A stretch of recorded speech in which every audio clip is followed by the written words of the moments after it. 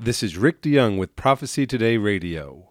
While the war continues in Ukraine, we must continue to keep an eye on China and their territorial ambitions as well.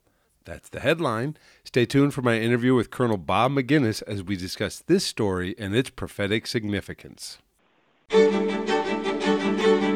It's time now for Prophecy Today, a look at current events in light of biblical prophecy.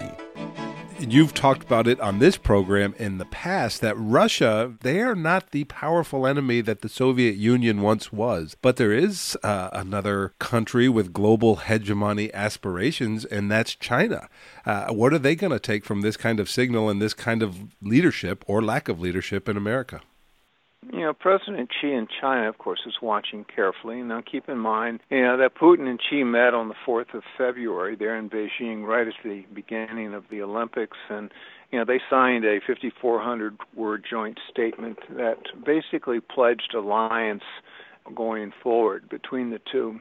Up to that point, they had been cooperating on many, many fronts, economic, certainly military, geopolitical, and the like. However, I would argue that they are much closer as a direct result of what even we've seen here in Ukraine. Now, the Chinese are not condemning Putin's attack into Ukraine. In fact, they're blaming that attack on the U.S. and NATO because we set up the circumstances that led Putin, out of necessity, allegedly, to do what he's done.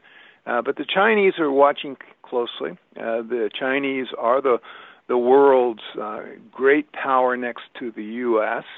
They are measuring whether or not the response to Ukraine is something that they need to be worried about when they try to seize Taiwan, which inevitably they will. Now, they may do it through diplomatic means, much as they've taken over Hong Kong, or they could always revert to kinetic military power to seize that island nation. The big difference, of course, is that it is an island surrounded by ocean, unlike Ukraine, which is surrounded by other countries and adjacent to a NATO ally. So there are significant differences, but I have no doubt, given what President Xi has said for a long time, that his primary goal is bringing Taiwan back into the fold, something that hasn't been since the early part of the last century, at the end of the 15th dynasty, the Qing dynasty, and as they stood up, the Republic of China.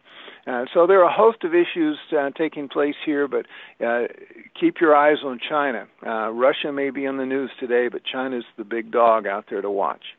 That's Colonel Bob Maginnis discussing the growing sense that China may begin their potentially violent assault on Taiwan independence in the near future.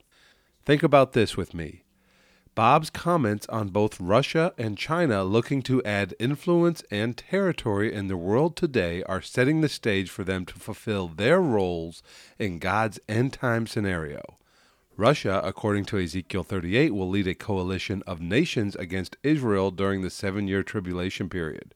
China will be the kings of the East mentioned in Revelation 16:12.